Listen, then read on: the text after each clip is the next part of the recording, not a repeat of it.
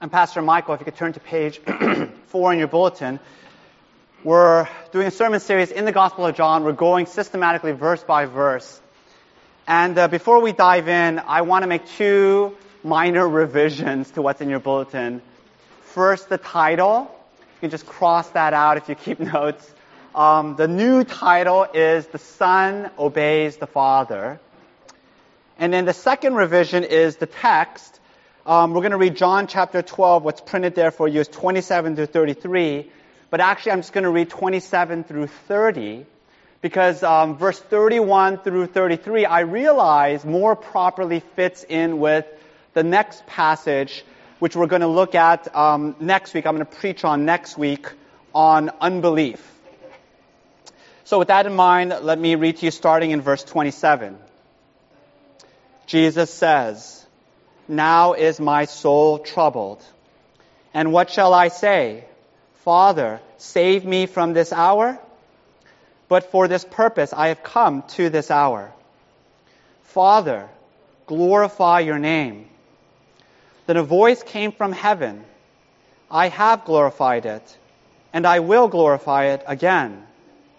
The crowd that stood there and heard it said that it had thundered. Others said, "An angel has spoken to him." Jesus answered, "This voice has come for your sake, not mine." This is the word of God. So, I want to begin like this. One of my all-time favorite movies is The Lord of the Rings. And in the movie, there's this group of travelers. They're called the Fellowship of the Ring, right? They're on this great quest, and they're traveling through Middle-earth.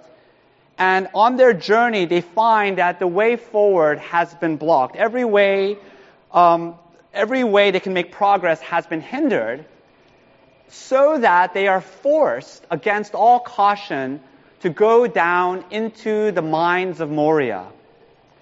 And the mines of Moria is this vast network and maze of tunnels and passageways and hidden chambers which would take many lifetimes to explore.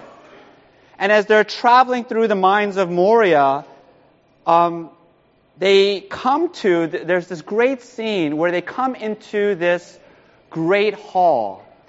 And Gandalf the wizard, he says, "Let me risk a little more light." And as the light from his staff stretches out into that chamber,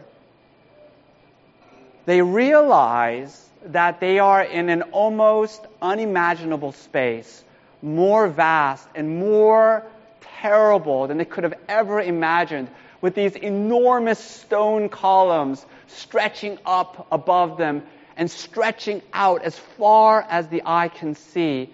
And then the camera pans in on their faces, and you see their mouths agape. They're filled with wonder and awe and reverence.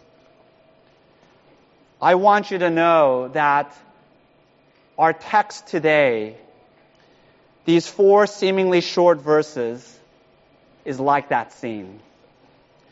The Gospel of John is one of the greatest, it is one of the most profound books in the Bible, and it would take many lifetimes to explore all of its riches, to go down all of its passageways. But I want you to know that in these 4 verses, we have come to the depths. We have come into, as it were, this great hall. And we are permitted to peer into eternity and to behold its wonders. And I believe herein lies the meaning of the universe. In fact, I was tempted to give that as the name of the sermon, the meaning of the universe. But modesty and restraint counseled me otherwise. But I want you to know that's the grandeur of this. That's the scale that we're looking at. And I believe that the key to this passage, to understanding this passage, is verse 30. In verse 30, Jesus says, "This voice has come for your sake, not mine." This voice has come for your sake, not mine. Now, what is this voice? It is the voice of the Father. And in fact, did you know that in the Gospel of John, this is the only time that we hear God the Father speaking. It's the only place in the whole Gospel where we can hear the voice of the Father speaking. And therefore, do you see what is going on? We are listening into this dialogue between the Father and the Son. We are listening to what theologians call the intra-Trinitarian communication, this conversation that is going on inside of the Trinity. And Jesus says, this is for your sake. This is for your sake. What does he mean by that?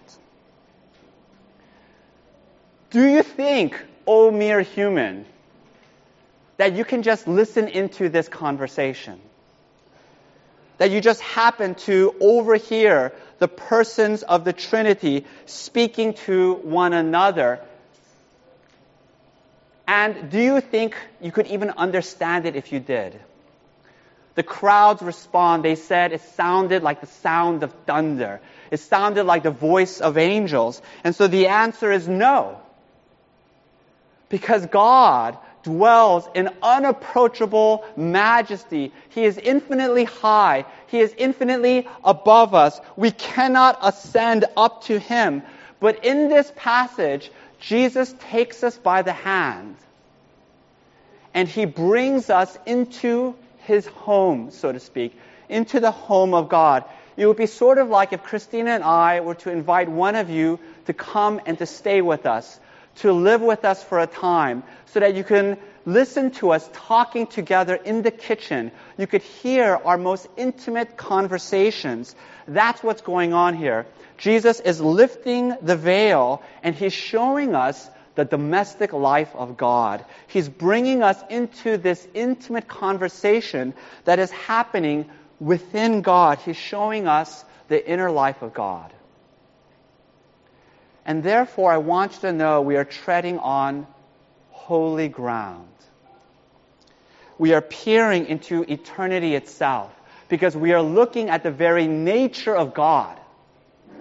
And because we are looking at the very nature of God, we are looking at the very structure of reality itself. Because before God created the universe, before the material universe ever existed, before the Big Bang, for eons and eons of eternity, the Father and the Son were speaking to one another. The Father and the Son were conversing and communicating with each other. It's breathtaking. Now, before we look at this, we need to do first a little bit of preparatory work. And so I want to walk you through the doctrine of the Trinity in the Gospel of John. I'm going to give you a little bit of a primer here. And I want you to know that the Gospel of John has the most sustained, the most fulsome teaching on the Trinity. It's one of the chief reasons why I wanted to preach through the Gospel of John. And before I begin, I want to share with you how inadequate to the task I feel. I feel like a little child. I feel like a deaf and mute person trying to communicate by gesturing with my hands to describe what I myself could only barely perceive. And I want you to see how beautiful the Trinity is. I want you to see how life-giving and how life-transformative it is.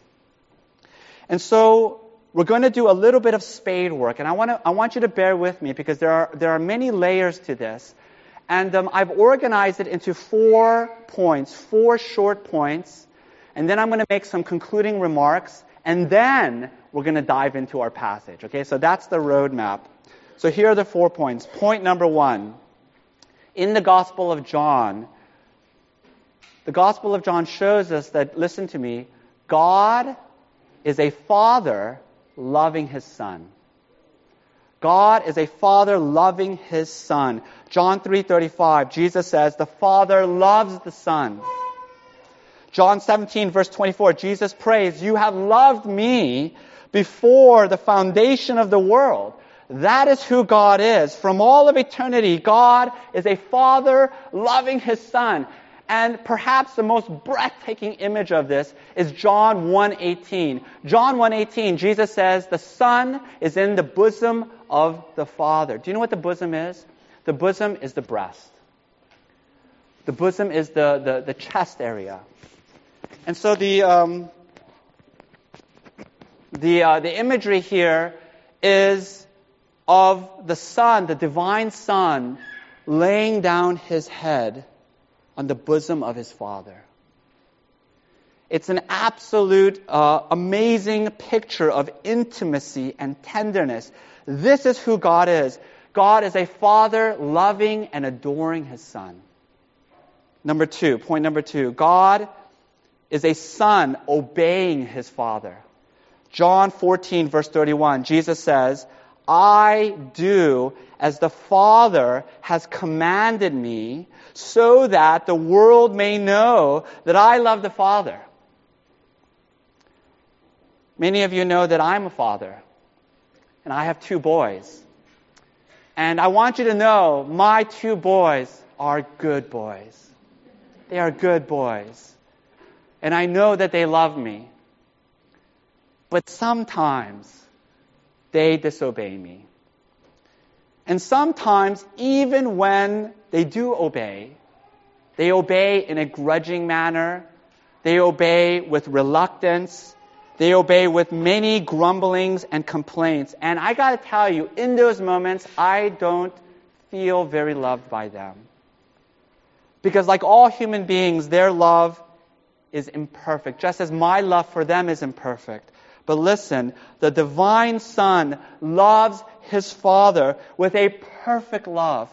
And His obedience is a perfect obedience. It is never slacking, never half-hearted, always full of joy and eagerness. And when the Son obeys, He never interposes His own will, but only the will of the Father. John 6:38, Jesus says, "For I have come down from heaven not to do my own will, but the will of Him who sent me." So that's the second point. God is a Son, obeying His Father with all of His strength and all of His joy. Third point. God is a Father teaching His Son. I know that sounds a little strange, but you have to remember this, that the persons of the Trinity are co-eternal. There is no beginning, there is no end, and therefore the Son cannot learn anything new because He already knows all things, because He is God. And yet the Son is learning from the Father from all of eternity. Listen to John 5, verses 19 through 20. Jesus says, "The Son can do nothing of His own accord, but only what He sees the Father doing. For whatever the Father does, that the Son does likewise. For the Father loves the Son and shows Him all that He Himself is doing." So here's the imagery. The imagery is the Son is working alongside of His Father in His shop.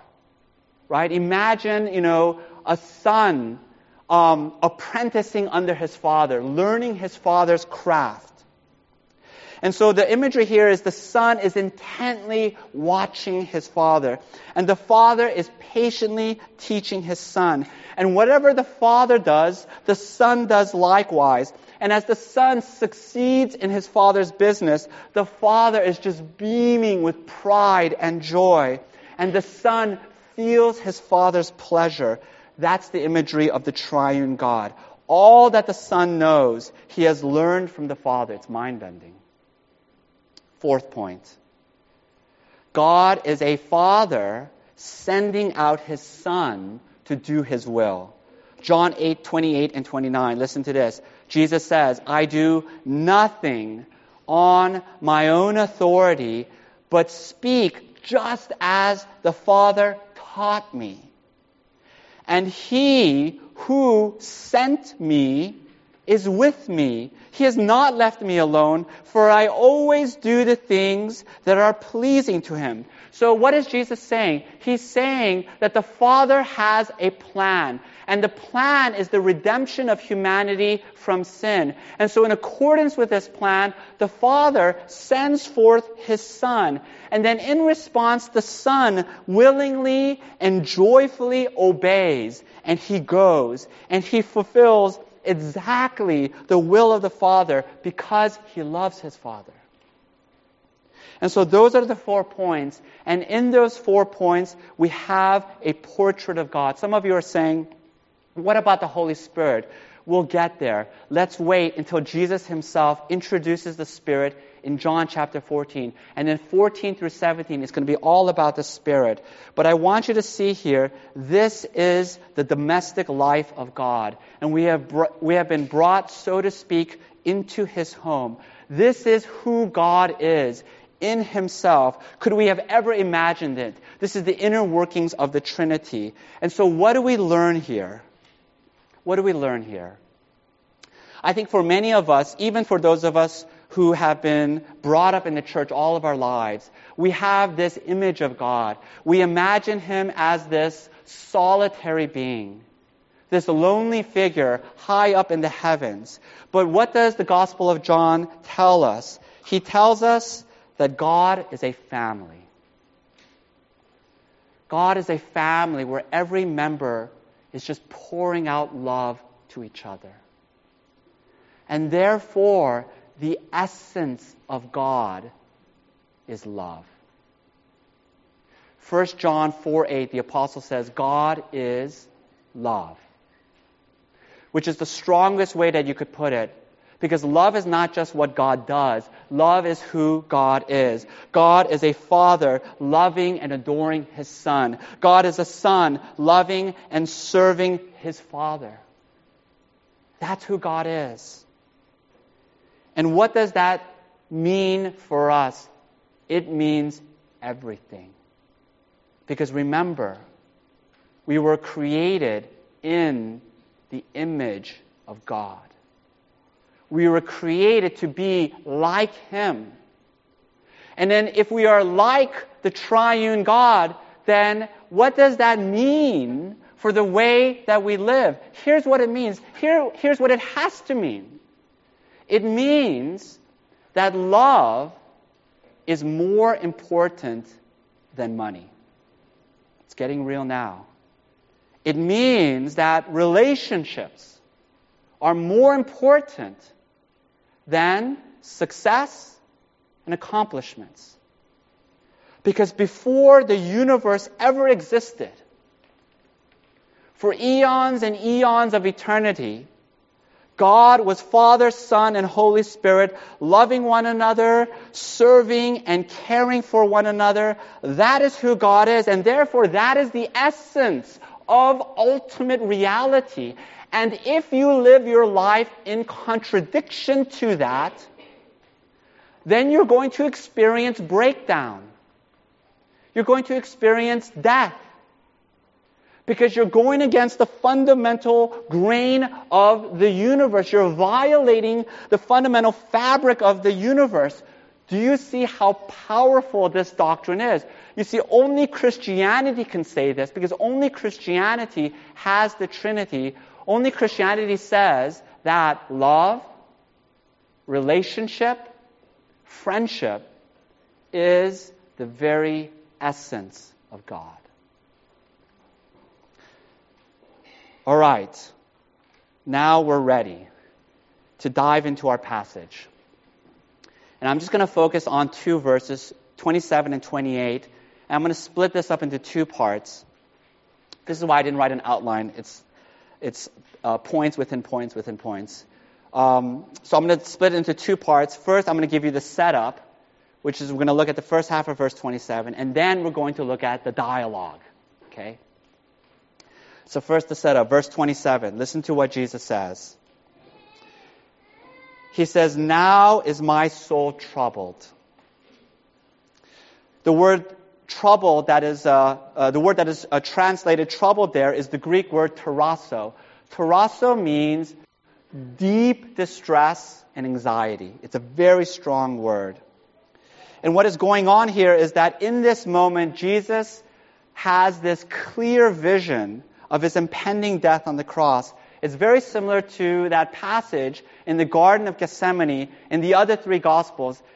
In fact, the Gospel of John does not include that scene. So this is John's equivalent of that scene, where Jesus is praying in the Garden of Gethsemane, if you remember, and he's overcome with dread. In fact, it's so intense, Luke tells us that mixed in with his sweat were drops of blood. And so what's going on here in verse 27 is Jesus looks straight into the bowels of hell, and he recoils with horror and anguish. And let me add this. It is only when you understand the doctrine of the Trinity that you can begin to appreciate the ultimate cost of what he was facing. Because remember, from all of eternity, the Son was in the bosom of the Father. But on the cross, he was cast out. On the cross, he experienced cosmic rejection and wrath to infinite depths, to an infinite degree that we will never even begin to understand. But why is this important? What are we supposed to gain from this? And here is the point. Here's the point. Jesus is talking about the cost of obedience. He's talking about the costliness of obedience. Because what does it mean to obey the Father? And what Jesus is showing us is that obedience is not some breezy, uninvolved thing, but it is blood. It is sweat and tears and agony. This is why Jesus, in the previous passage, if you remember, he says you have to hate your life. That's the actual word that he uses. He says you have to hate your life. It's a very violent word, right? Because do you enjoy comfort? Do you enjoy security? Do you want to be happy? These are the normal things that everybody desires. But Jesus says, if you follow me, if you want to obey the Father, you have to deny yourself and you have to take up the cross, because in this life, obedience feels so often like death. Like death. I want to share with you a story. Several years ago, I read a book by Wes Hill called Washed and Waiting. And in the book, Wes Hill says that even as a young child, he was always strangely drawn to other males in a vague and confusing way. And then he discovered in himself what he describes as strong, steady, unremitting, exclusive same-sex attractions. Now, Wes Hill grew up in a devout Christian home, and so this realization came upon him with horror. And he desperately tried to fix the problem. He desperately tried to make himself straight.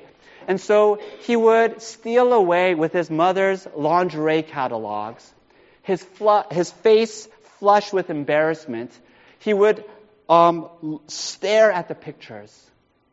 He would look and look at the women in the catalog, trying to induce arousal, trying to induce sexual attraction. But he could not. And so he dare not tell anyone.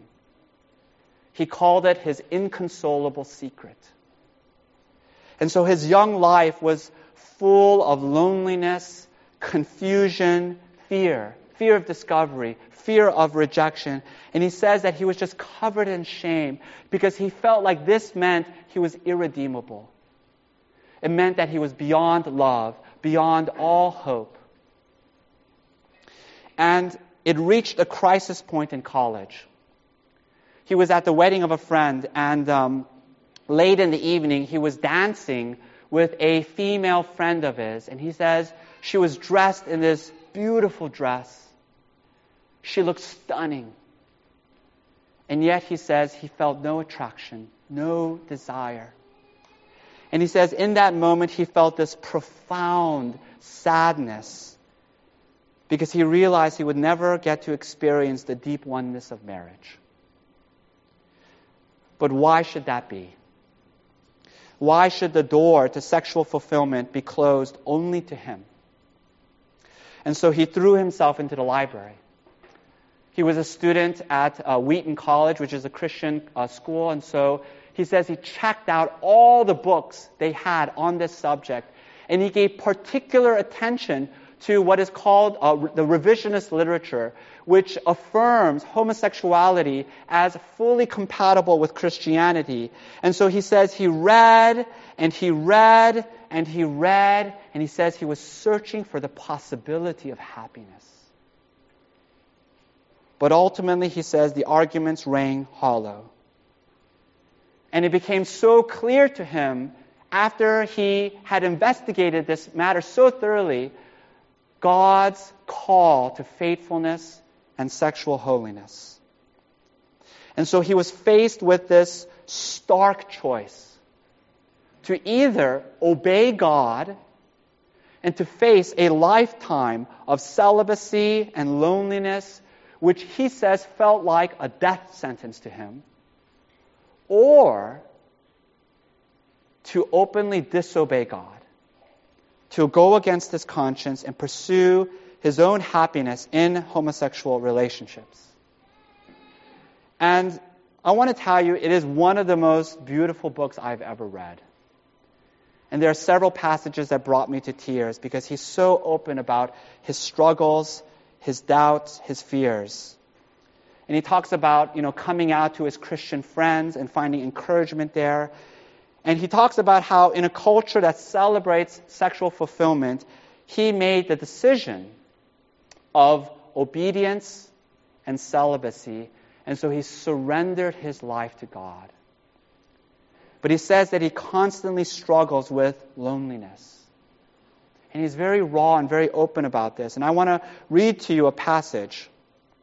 Listen to this. Wes Hill writes, I know that the love of God is better than any human love.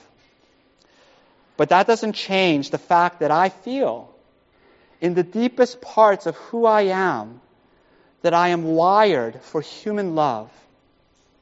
I want to be married.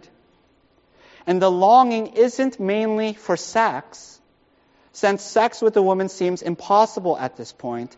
It is mainly for the day-to-day, small kind of intimacy where you wake up next to a person you've pledged your life to, and then you brush your teeth together, you read a book in the same room without necessarily talking to each other, you share each other's small joys and heartaches. And then he writes this. One of my married friends once told me she delights to wake up in the night and to feel her husband's foot just a few inches from hers in their bed. It is the loss of that small kind of intimacy in my life that feels devastating. It is hard for me to think about living without this. Yes, I have dear friends, several who are so precious to me, I truly do believe I would give my life for them. And one of my closest friends is another single guy about my age, but I know that things will change. He will move away or get married, and the kind of relationship we have will change. We will still be friends, hopefully, but it will not be like a marriage. And it hurts my heart to think that that is so. I want you to know that when Jesus says, now is my soul troubled, he understood in the deepest way the pain and the anguish of Wes Hill and everyone in this room. Because virtually everyone in this room is faced with a struggle that feels overwhelming. I've spoken to so many of you, and some of you feel like you're trapped in this loveless marriage without any hope of healing. Some of you feel like you're stuck. Your life is just stalled, and the future seems unbearably bleak. You just want to give up. You want to give up on your faith. You want to give up on God. And in that context, how do you obey? How do you obey God when obedience feels like death? How do you surrender to Him when surrender feels like the evisceration of your soul? I believe the answer lies inside of this intra-Trinitarian dialogue that we see in verses 27 and 28. And I want to read it to you again, and let us listen, this time with fresh ears, fresh eyes. Jesus says, "Now is my soul troubled. And what shall I say? Father, save me from this hour? But for this purpose I have come to this hour. Father, glorify your name." Then a voice came from heaven. "I have glorified it, and I will glorify it again." Let me make 4 quick observations here. Observation number 1.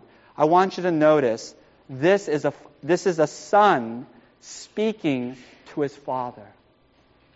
This is a son speaking to his father. There is nothing sweeter to me as a father than one of my boys running to me and saying, "Daddy, Daddy," and with hurt in his eyes pouring out his pains.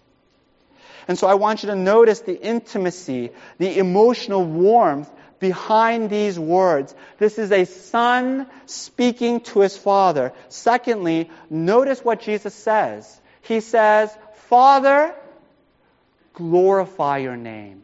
Now, what does it mean to glorify? To glorify is to honor, to give praise. It means to lift up and to exalt. And I want you to notice that the Son does not seek his own glory, but the glory of the Father. He wants his Father to receive praise. He wants his Father to be recognized and honored. John 8:49, Jesus says, "I do not seek my own glory, but I honor my Father." Jesus said, "This is for this purpose I have come, not to seek my own interest, but to lay down my life for the Father." To glorify the Father. This is the Son glorifying the Father. Third point, notice that the Father immediately and without hesitation grants the request of his Son. Every good father delights to give good things to his Son. John 3:35, the Father loves the Son and has given all things into his hand. The Father delights to give gifts to his Son. Fourth, notice that when the Father says, "I have glorified it and I will glorify it again," what does he mean? This is very important. Listen to me. How does the Father glorify his name? The answer is he glorifies his name through his Son. John 5:23, the Father has given all judgment to the Son, that all may honor the Son just as they honor the Father. You see, the Father is exalted, not independent of his Son, not at the expense of his Son, but only and exclusively through his Son. So that Jesus can say in John 17, verse 24, "You have given me glory because you love me." So that the Father has put his very own glory in his Son, so that when the Son is glorified, when the Son is exalted, the Father is glorified. Because he loves his Son. He wants his Son to be honored. He wants his Son to be exalted. What do we learn here? We learn the Father and the Son, and they're each seeking not their own glory, but the glory of the other. we see each person of the Trinity serving, loving, delighting, and praising one another. We see the radical other-orientedness of God. We see the absolute other-centeredness of God. Because at the heart of God is servanthood. Because why? God is love. And as Paul says in 1 Corinthians 13, love seeks not its own. And it all comes to a climax on the cross. Do you understand why did Jesus go to the cross? Because it was the will of his Father. And by submitting, by obeying the Father, his Father may be glorified. So that he went to the cross. You know why? Because he's the Son.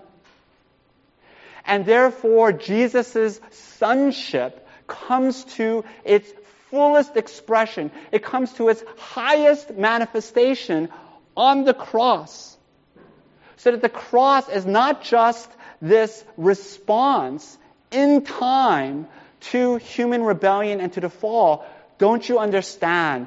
The cross comes from God himself, from this inner workings of the Trinity. It comes from the Son from all of eternity, obeying and submitting his life to the Father. And why does the Father send his Son to the cross? It is so that his Son might be glorified, might be lifted up. Jesus says the Son of Man is to be lifted up on the cross so that at the name of Jesus, every knee should bow, every tongue confess that Jesus Christ is the Lord. That's the gospel. The gospel is the Father sending us his Son because he loves his Son. And the gospel is the Son submitting and obeying the Father by going to the cross because he loves the Father. That's the gospel. The gospel in a thumbnail is the Father loving his Son. It's the Son loving his Father. That's the gospel. It comes from within the Trinity itself. Some of you are saying, well, that's interesting. Never heard the gospel in those terms.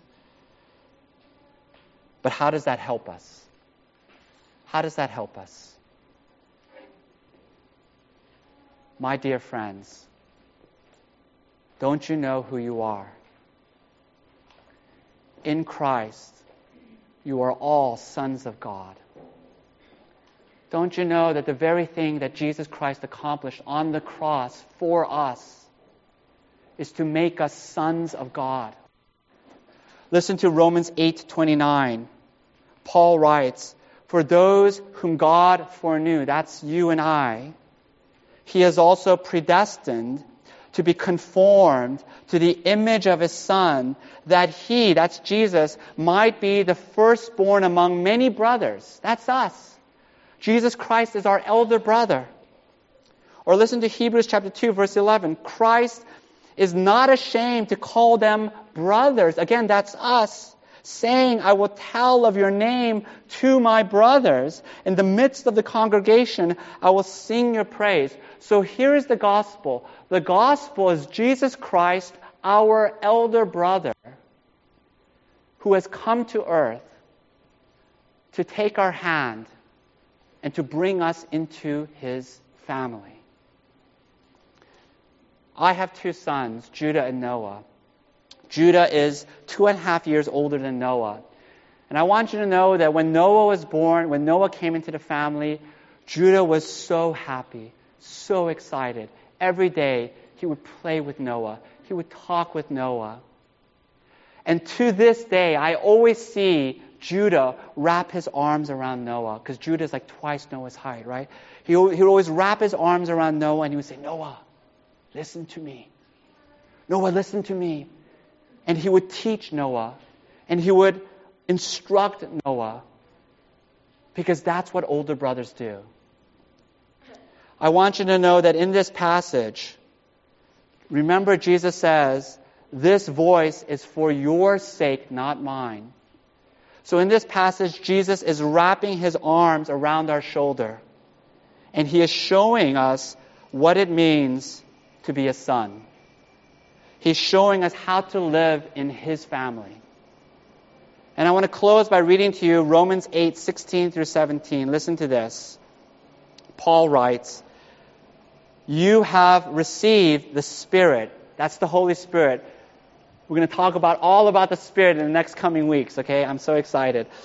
But you have received the Spirit of adoption as sons, by whom we cry, Abba, Father.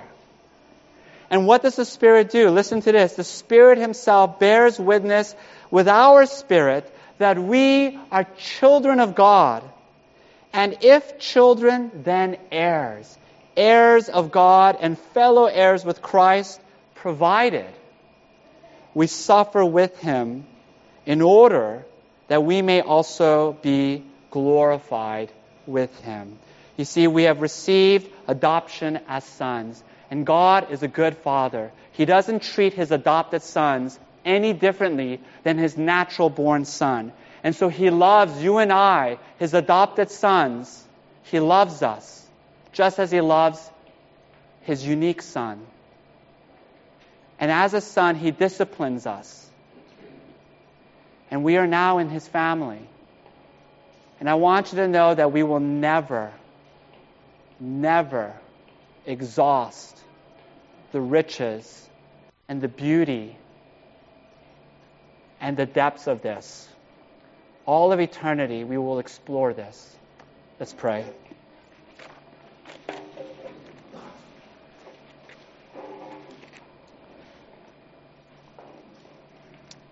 Heavenly Father, this is far too high and great for us poor, weak, sinful, ignorant human beings to grasp that we are fellow heirs with Christ and we are sons of God by the Spirit of adoption. How marvelous that we should be brought into the eternal love of the Trinity and made partakers of the glory to come. Give us now the strength, the conviction to live as sons, not as slaves. In the name of Jesus Christ, the divine Son, we pray. Amen.